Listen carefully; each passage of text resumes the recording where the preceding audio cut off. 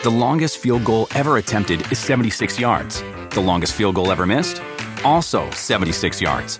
Why bring this up? Because knowing your limits matters, both when you're kicking a field goal and when you gamble. Betting more than you're comfortable with is like trying a 70-yard field goal. It probably won't go well. So set a limit when you gamble and stick to it. Want more helpful tips like this? Go to keepitfunohio.com for games, quizzes, and lots of ways to keep your gambling from getting out of hand.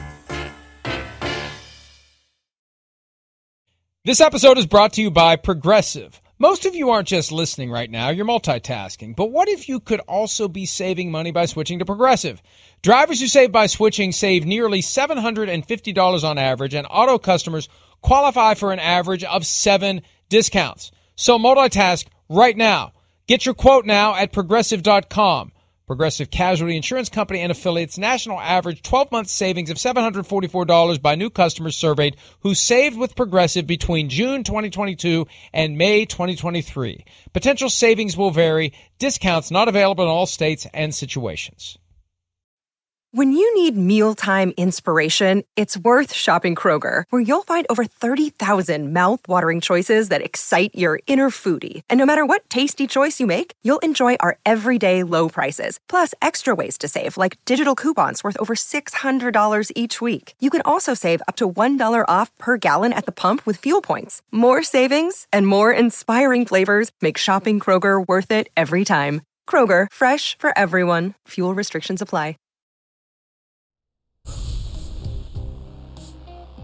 As of last week, the view from within the Watson camp was there was a chance that the grand jury that will be considering potential criminal charges against Deshaun Watson would finish its work by late October, maybe early November. The trade deadline is November 2. A.J. Perez of FrontOfficeSports.com reported yesterday that it's unlikely that the criminal probe will end before the trade deadline. And Perez confirms, and this is something that I've consistently heard the past few weeks, there's at least one team that is still willing to do a deal with the Texans despite the possibility of an indictment, prosecution, maybe even a conviction at some point down the road, and I believe that's the Miami Dolphins. The problem is the Texans want too damn much. Peter, I'm told the Dolphins were actually calling the league office to try to get some clarity on whether or not he'd be placed on paid leave if they would trade for him, and the league has not yet even considered whether to put him on paid leave because they don't have to, because the Texans have basically put him on paid leave. So a lot of moving parts here. There's still a possibility, but we're now 6 weeks and 4 days away from that window shutting for 2021. Something's going to have to happen between now and then. The Dolphins are going to have to decide Tua's not the guy, or somebody else is going to have a serious injury who's interested in Deshaun Watson already, and they decide, let's just give them what they want. But I saw Chris Mortensen said somewhere he thinks Watson's going to play this year. I'd bet the under on this for now. I think something's going to have to change before Watson ends up on the field for anyone other than the Texans, and he's clearly not going to be playing for the Texans. Yeah, I continue. My opinion hasn't changed in this. I mean, clearly, at some point in the future, I don't know when, Deshaun Watson's going to play football again. I just can't fathom how a team can pay a ransom for a guy who, and again, look, Mike, when I say this, it's going to sound absolutely extreme. But honestly, does anybody truly know for sure that Deshaun Watson is not going to prison, is not going to have some severe sanction, maybe both from the league and legally? How do you trade for a guy if you don't know? And Mike, I'm just telling you right now, I don't think anybody in this case, anybody can be sure that on opening day 2022 that Deshaun Watson is an active quarterback in the NFL. You just simply don't know. With that being the case, how do you do that? How do you make a trade? How, if you're the Miami Dolphins, do you obviously trade Tua Tagovailoa and a bunch of things to the Houston Texans for a guy not knowing if he's playing this year, and not even being sure, making a gamble that he's playing opening day next year? Well, it's even beyond that, Peter, because if he would be indicted and prosecuted and convicted, it would be no football in 2023, 24, 25. Who knows how long he'd be unavailable. That's the ultimate worst-case scenario, and you can't remove the worst-case scenario from the table until he is not indicted and prosecuted and convicted on felony charges. So first step is, will there be a grand jury finding of no indictment? If that happens, then the issue becomes what the league would do as a result of the 22 civil complaints. And this is still a very important issue that needs to be properly handled by everyone involved. But if you remove a felony case from the potential range of outcomes, then it changes to, will he be available in 2022? And I had someone explain to me a few weeks back, and this is an excellent point. It's one thing to pay him $10.5 million to not play this year, whether it's the Texans choosing to do it or if the league would eventually intervene and say he's on the commissioner exempt list. Next year, if this is still hanging around and there's still uncertainty and Deshaun Watson is being paid to not play, it's $35 million in salary that a team is going to have to devote to have the privilege of having Deshaun Watson on the roster but not on the field. The Texans can make it work this year. No one's going to be able to make it work next year. So there's a lot that still has to happen. But I think the Texans' view is very simple. Yeah, you may not have him in the short term, but you're going to have him for 10 or 15 years. That's where the value comes from. That's their attitude, and that's why they haven't wavered. I just don't know how realistic that is with this uncertainty. And again, the risk they're taking is they're the ones who are going to be paying him $35 million in 2022 if they can't find someone who will give them what they want between now and the start of next season. Mike, let's say you're the Miami Dolphins, and indeed, let's say they have a significant interest in Deshaun Watson and in trading for him before the trading deadline in early November. Let's just say, okay? Now, and let's just say that the Miami Dolphins beat Buffalo on Sunday to go 2-0. So now you're the Miami Dolphins, and you are looking at this division. You've got a 2-game lead over the best team in the division. You've got at least a 1-game lead over the other good team in the division, the New England Patriots. And you look at your schedule and you say, in the next 8 weeks, we've got Jacksonville, Atlanta, Houston, and the Jets. I mean, you have a really good chance of being a playoff team with this team. What's the object of football? Okay? The object of football is to play every season and try to go as far as you can in that season. I mean, does it make even this much sense under those conditions for Miami to trade for a quarterback who there's a good chance, I don't know how good a chance, there's a good chance he's not playing football this year? I think it's insane. I think that Stephen Ross, who I believe is the driving force for this interest in Deshaun Watson, his view on it would be, I'm not going to get so bogged down by one season to lose sight of what we could be over 10 seasons if we have a guy like a Deshaun Watson, who is one of the best quarterbacks in football, who will have us in the mix every year. Not just, well, we need to get off to a good start, maybe we get lucky here or there, and all of a sudden this year we're a contender, whereas last year we ultimately didn't make the playoffs. If you have Deshaun Watson and you have a coach you believe in, and they should believe in Brian Flores, you put it all together and you're in the playoffs every year. You become the new Patriots. I think that's what is driving this for Stephen Ross, because he's willing to acknowledge there's a fundamental difference based upon what we've seen so far between Joe Burrow and Justin Herbert on one end and Tua Tagovailoa on the other end, that he's not those guys. He's probably never going to be those guys. There's still a long way to go, and he could develop and he could surprise us. But for now, one quarterback in this discussion is a clear-cut franchise guy in Deshaun Watson. The other one isn't. That's why I think there could be a willingness by Stephen Ross to make the move, even if it undermines short-term this opportunity to be a playoff team now. Because what does it mean to be a playoff team if you're not going to advance? He wants to have a playoff team that advances and goes deep into January every year, like he's seen the Patriots do pretty much every year that he's owned the Dolphins. All of that makes tremendous sense, Mike. If you knew if the football gods could tell you that here's the first day Deshaun Watson is going to play in a football game. No one knows. So what's the hurry? I would rather overpay for Deshaun Watson in March than slightly underpay without having any idea on November 1st, than slightly underpay on November 1st and ruin the 2021 football season. It makes no sense.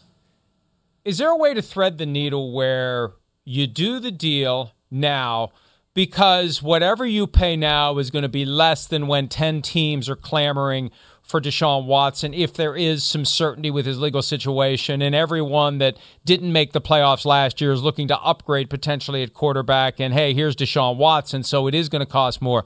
You keep Tua Tagovailoa. He's not traded to the Texans. You give them future draft picks. You figure out what you're going to do with Tua later, but for now, Tua is our quarterback. We've got Deshaun Watson. We're not expecting anything out of him. We're not even going to play him this year. We're going to put him on paid leave. We're going to pay him to not play. We're going to pay him to stay in shape and learn the system. We'll use him next year. I don't know that works either, but that would be kind of a halfway between throwing everything overboard this year when it looks promising and also building for the future. Would Houston be willing to do that? Maybe they would be. Maybe if you gave them 3 1s and 3 2s or something like that and give them no players, maybe they would do it. The question is, do you want to ruin your draft until 2024 or 25? That's the question that you have to ask. Do you want to not be able to supplement your team with very talented young players for the next 3 years just because you want Deshaun Watson? And who knows, maybe in the offseason you're able to get a 2 for Tua Tagovailoa. I have no idea. It all depends on how he'd play this year. That at least makes a modicum of sense. But still, you still don't have any idea when Deshaun Watson is going to play football. And you're telling the incumbent quarterback on your team, hey, we drafted you 5th overall, and we've told you for a year and a half, you're the guy, you're the guy, you're the guy. And now you are the placeholder for as long as we deem that you're going to be here. I mean, it's just really anti-team.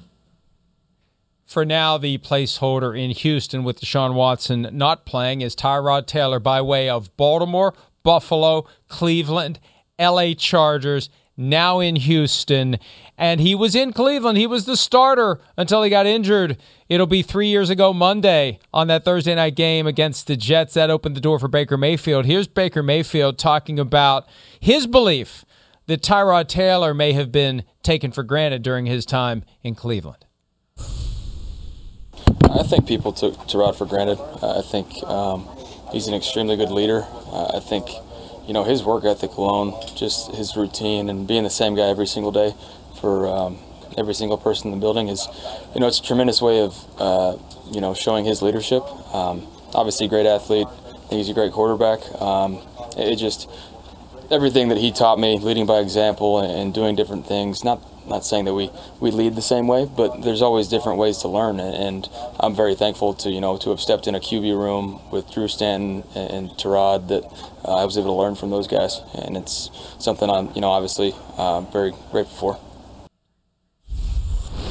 Hey, Peter, I was very impressed by what the Texans did on Sunday. They went out and gathered a bunch of veteran players who came in, got it together, made quick work of the Jacksonville Jaguars, and I'm not going to suggest that the Texans can go to Cleveland and beat the Browns in their home opener, but whatever the spread is, 12.5 last I saw it, maybe even grown more than that. I think the Texans can keep it respectable.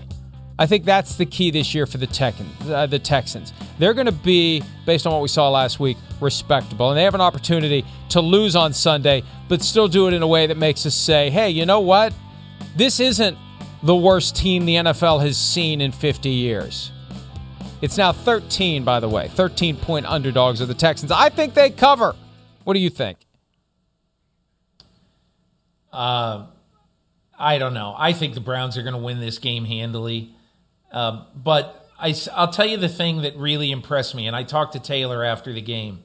What really impressed me is how he has handled one of the toughest situations that any player in football has had to handle this year. Number one, he comes into what is essentially an expansion team.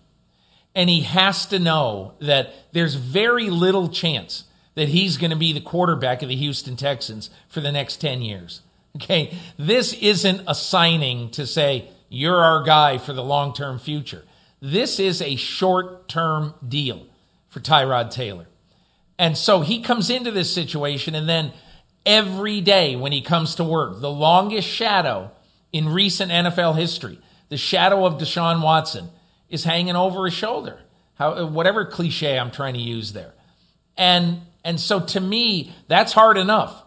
But just imagine basically add the talent gap to that. And know that you don't have a great and tremendously talented team. And you've got a general manager who, if anybody will give you a draft pick for any player on the roster, he'll take it. You look, and I don't blame Nick Caserio at all, because he's trying to build for the future. Somebody wants to give a 3 for Bradley Roby. Hey, take him. So my point is, this is as tough a situation as any free agent this year has walked into in the NFL. And to see how Taylor played, to see that David Culley somehow, some way convinced these guys, you're an NFL franchise and we're winning this game. And again, Jacksonville's not any good. We know that. They play in the NFL, And so to me, I thought that was one of the 2 or 3 most impressive wins of week 1. And a great, great redemptive moment for a guy who deserved it in Tyrod Taylor.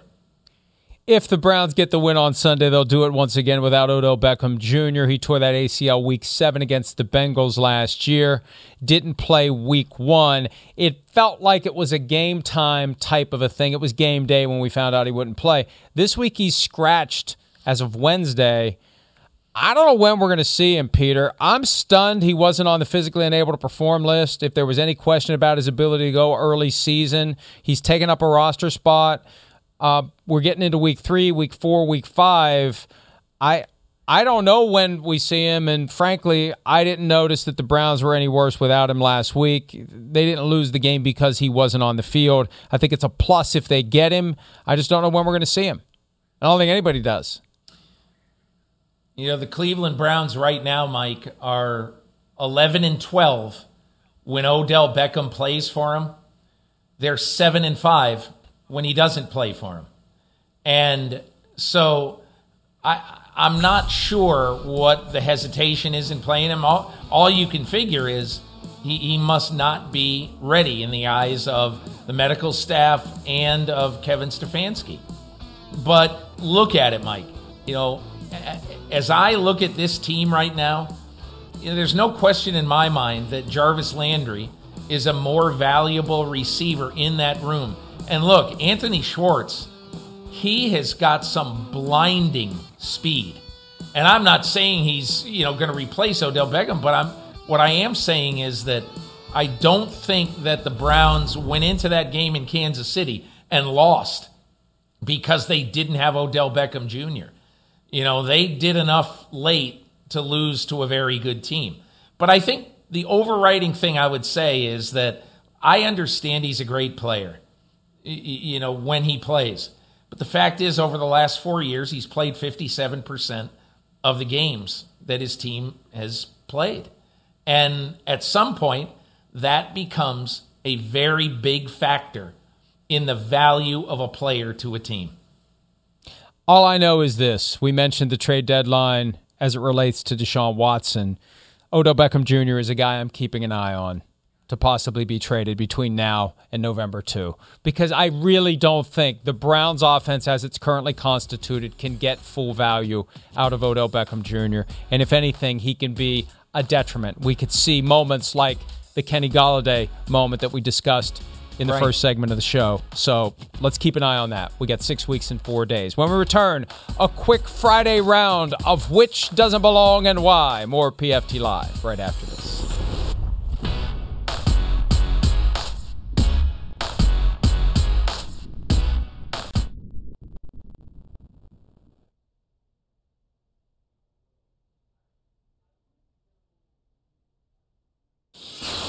Get back, guys. Here it is. The season's on the line. 2 receivers left and right. McCown takes the snap. He steps up. He's all by himself. Fires into the end zone. Caught! Touchdown! No! The Cardinals have knocked the Vikings out of the playoffs. That's our good friend Paul Allen. 2003 regular season finale knocked the Vikings out of the playoffs. That was before they got rid of the force-out rule. Didn't get 2 feet down. You used to be able to get the ruling from the official that you would have gotten the 2 feet down. That rule went bye-bye. One last point on this, Peter. Mike. Go ahead. Where were you? And tell me what you did when that play happened. I want to know exactly where you were and what your emotions were. 2003, basement of the last house we lived in, watching the game with my nephew. My sister's family was visiting from Columbus for the Christmas holiday, and I shouted a word that I shouldn't have shouted in mixed company and with my nephew around. So, yeah, I remember that vividly. That was the last home game that the Cardinals played without Larry Fitzgerald on the team.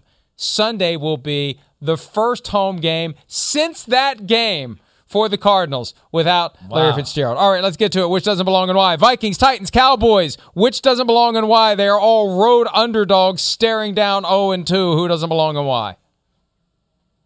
I think the Vikings don't belong because I think the Vikings are going to still have a good season. I don't think they're going to have a great season, but I worry about the Dallas consistency and their ability on defense to stop anybody.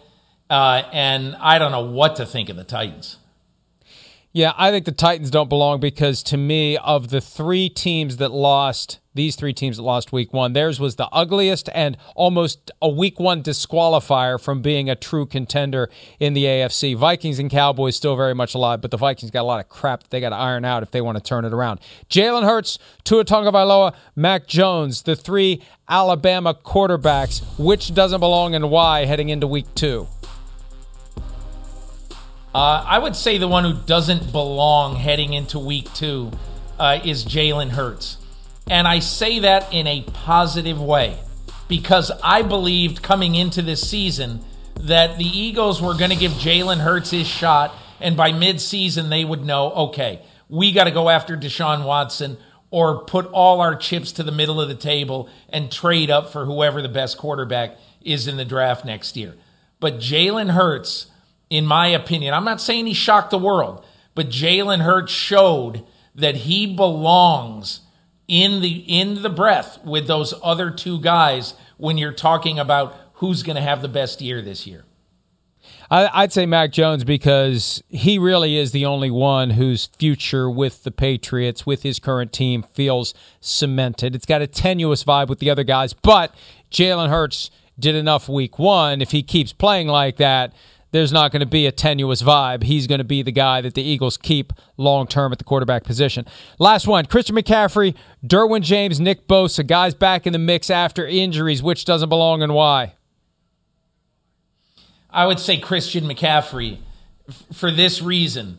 I think Christian McCaffrey right now is, after 1 week, he is the leading contender for yards from scrimmage. And I really think he's going to make it the full season. I need another 5 or 6 games before I will know whether Bosa and James. I mean, look, Derwin James was fantastic in that first game, Mike. He's played 6 games in the last 2+ seasons. So I need to see more out of them. I believe we are going to see a full season out of Christian McCaffrey. Yeah, look, I say McCaffrey doesn't belong because I think he is, and no disrespect to the other guys, he's gotten his second contract and he wants to prove that he deserves it.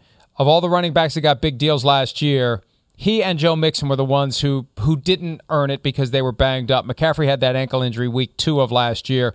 He needs to stay healthy. He had a great week, and if he keeps playing like he did week 1, the Panthers are a team that needs to be taken seriously. All right, let's take a break. Week 2, show me something. We'll do that draft next here on PFT Live. I got a chance to go against them last year in Cincinnati, which it was obviously felt a lot different being there as the away team rather than the home team, being in a different locker room and all that kind of stuff. So, luckily I kind of got that out of the way last year, and now I'm just focused on doing what we can to win the game. You don't feel that little bit of extra tugging at you anymore going up against your old team? Well, I wouldn't say that, but... Andy Dalton's going to probably wish at some point that Sunday's game against the Bengals was in Cincinnati. I don't expect a warm reception for the guy that everyone in Chicago wants to run straight into the lake. They want Justin Fields. A lot of pressure on Dalton this week. Show me something, draft, Peter. I'll give you the first pick. No time for trivia. What do you got? Show me something, Aaron Rodgers. I mean, I think the most stunning thing at the end of 1 week of the NFL season is that Aaron Rodgers is the bottom-rated quarterback in all of football, and it's by 33 rating points. Wow. So, look, I understand that one game is only one game. I get it. But the natives are restless in the state of Wisconsin, and they have their good friends, the Detroit Lions, coming in Monday night. Aaron Rodgers, show me not only something, show me a ton. Peter, I know you're a big fantasy football guy, so you'll appreciate this. Week 1, Aaron Rodgers, total fantasy points on the NFL app, 1.32. Marcus Mariota on the field for one snap, 3.1. So that's where Aaron Rodgers currently is. All right, an MVP candidate, the MVP from last year who fell off dramatically week 1. How about another guy who's an MVP candidate who didn't have the kind of performance we thought? Josh Allen. Show me something, Josh Allen. Going down to Miami, that was kind of his coming out party last year when they played the Dolphins week 2. Needs to do it again this year to get everything even keeled again for a Bills team that surely didn't expect to have that big celebration last week at home against the Steelers and lose. So show me something, Josh Allen. Show me something, Lamar Jackson. And look, I'm going to make this a little bit bigger than it is, but that's what we do. My feeling is that there are some games when the odds are stacked against your team and everything is on your shoulder. Everybody in the organization is looking at you. Hey, Lamar, running situation is a debacle. We got injuries on the offensive line. Our best cover guy is gone for the year.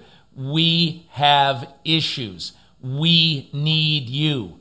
And you got maybe the best player in the sport coming in to play against you. Lamar Jackson, show me something by beating Patrick Mahomes and the mighty Chiefs Sunday night at the Big Crab Cake. Show me something, and I'm reluctant to say this because he did show me something last week, just not in the way that we're used to seeing it. Show me something, Ezekiel Elliott. Take a little heat off of that passing game. Yes, great job picking up blitzes over and over and over again week 1. Kudos. And maybe the game plan was never even designed for him to have more than, I think it was 11 carries for 33 yards.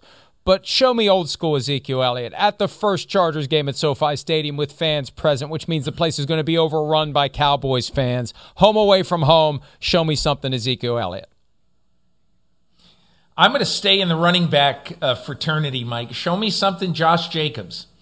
This is a game, Raiders at Pittsburgh, where you're going to watch the tape of the Pittsburgh Steelers and you're going to say, whoa, where did that pass rush come from that wasn't all named TJ Watt? They had a great defensive game plan against the Buffalo Bills. And there's no question in my mind, especially with the inexperienced Alex Leatherwood at right tackle, that Derek Carr is going to be under the gun at 1 o'clock Eastern Sunday afternoon. So I say, Josh Jacobs, you've got to do better than 10 carries for 34 yards, which you did on Monday night. Show me something, Josh Jacobs. You know, this is the second time this guy is making an appearance in one of the drafts this week. He was in the GOATs in a bad way, but which I think qualifies you for show me something come Friday. But Mike Zimmer, show me something against the Cardinals. Show me that you've got a plan for neutralizing and containing Kyler Murray. The Vikings have typically done very well against Russell Wilson. Well, Kyler Murray a lot more elusive and explosive than Russell Wilson. And I still don't know why they were defending the 50-yard line in overtime like it was the goal line and allowing for Joe Burrow to audible to a pass that put the team in field goal range to get the walk-off win. That had to eat at Mike Zimmer. He's had some boastful comments recently about how good of a defensive coordinator he is. Show me something against one of the best quarterbacks in the game. And I think that's it. Is that Mike, it? I'm going to give you... Unless you got another one. Go ahead if you got one more. I got one very quick one. One sentence. Show me something, Jameis Winston. Not saying show me that you're not a one-hit wonder. Show me with some adversity, with your coaching staff, going on the road, in the division, a trap game. Show me that you're just as good as you were against the Packers on Sunday.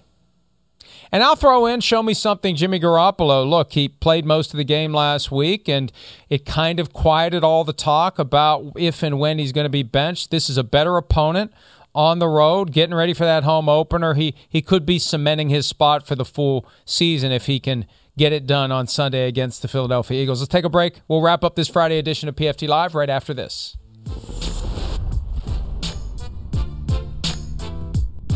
Sunday, plenty of games. Give me an underdog that you like, Peter. I like Tennessee this week, Mike.